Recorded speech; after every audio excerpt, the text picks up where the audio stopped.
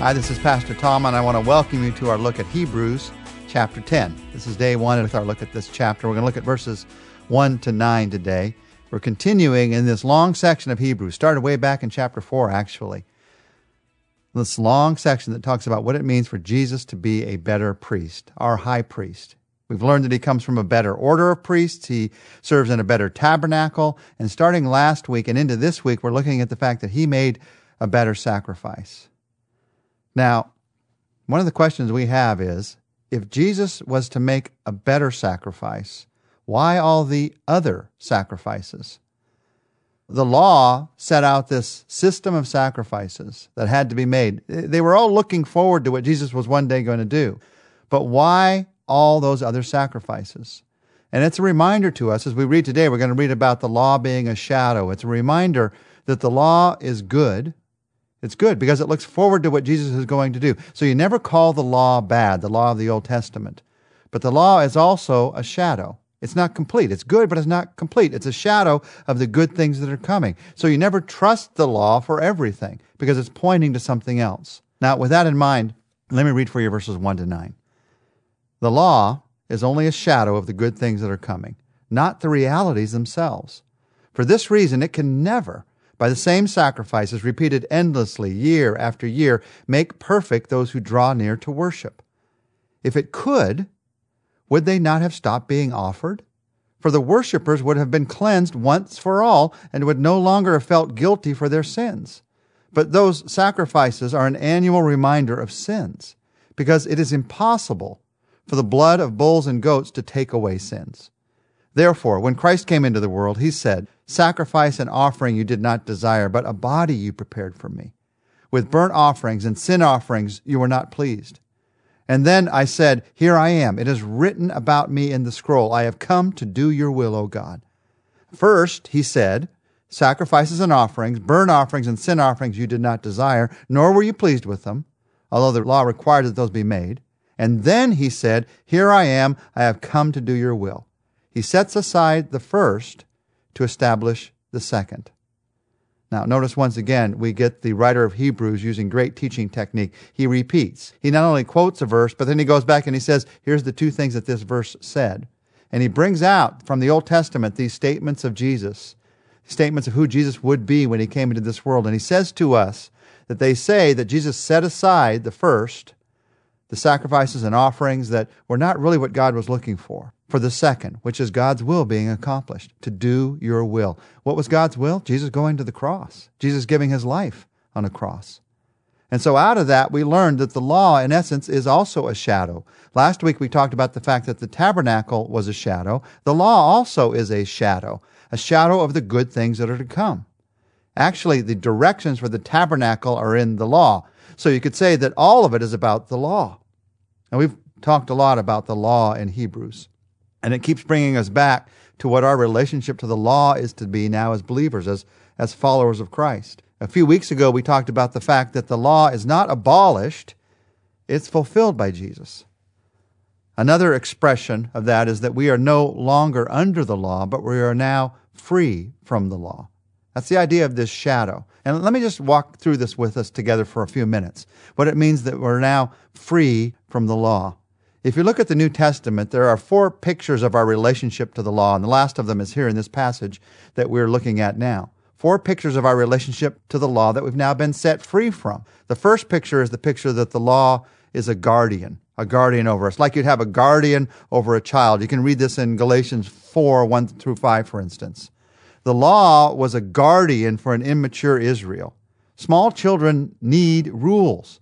I mean, who would think of leaving a bunch of kindergartners in a room alone, all by themselves? You figure out the rules, you'll be fine. No, you got to have some rules. And the point is, the law is for immature people. The law is to control immature people who do not yet have God's Spirit in their lives. But now we've been set free from the law. We've been set free from this guardianship because now we live under grace, the grace that God has given us. Grace has set you free. Grace has set me free.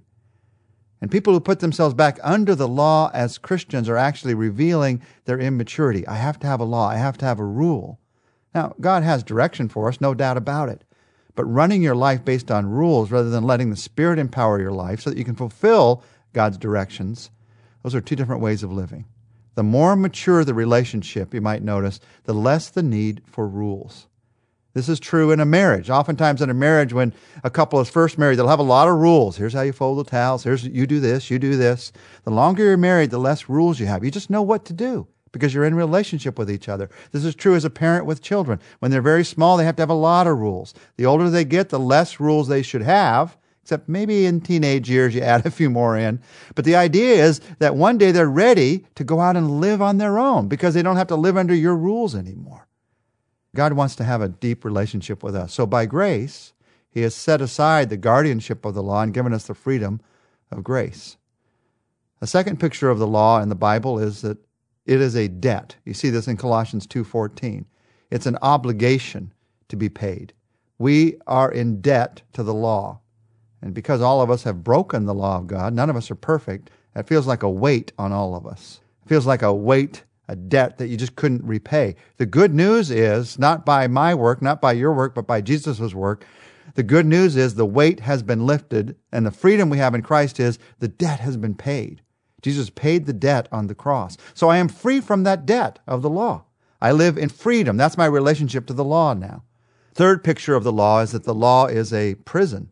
Galatians 3:23 says, before this faith came, we were held prisoners by the law, locked up until faith should be revealed. So now we have faith. So as the writer of Hebrews is saying again and again to those who are first listening to this, to try to go back to the law would be putting yourself back in prison. It's a picture somewhat of what happened to the Israelites when they were set free from slavery in Egypt and they went out and God had them heading towards the promised land, heading towards freedom. A lot of them wanted to go back to Egypt, to what was familiar. Even though it was a torturous slavery, they wanted to go back because they were starving, because they couldn't see how God was going to work His miracles. But the freedom we have now in Christ is that I've been set free from that prison. I've been set free. And any believer, any follower of Jesus who is allowing the law, the rules of God, to become a prison in their lives, who's living imprisoned under a list of rules and regulations. In one sense, here's the picture. Jesus has already come and set you free.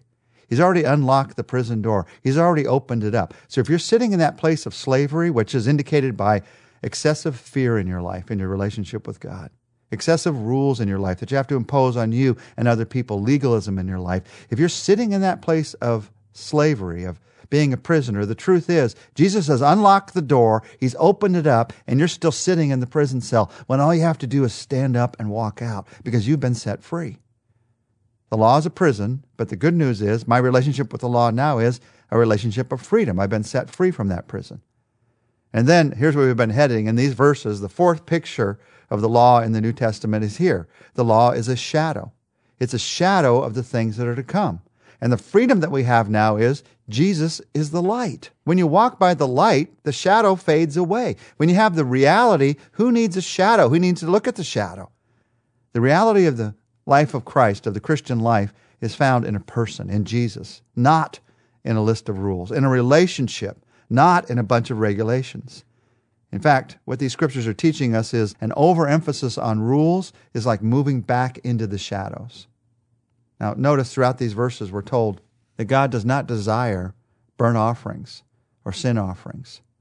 And then you think, well, then why did He write them into the law? He required them, but He did not desire them. He desired what they were looking forward to. He desired what the requirements of the law were looking forward to. You see, we make a mistake when we think what God desired was the law. That was never His desire. What He desires is our hearts. And the only way to capture our hearts is through what Jesus did for us. And so He desired Jesus come into this world, and as we've just read in these verses, doing God's will, going to the cross and dying for us.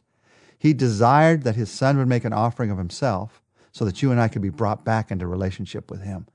Because of what Jesus did, you and I can live in that relationship of freedom, that place of grace, that place of being set free from the prison, that place of being brought into the light. Let's pray together.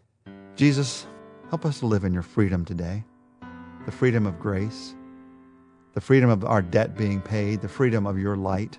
It's so easy to want to step back into the shadows from time to time.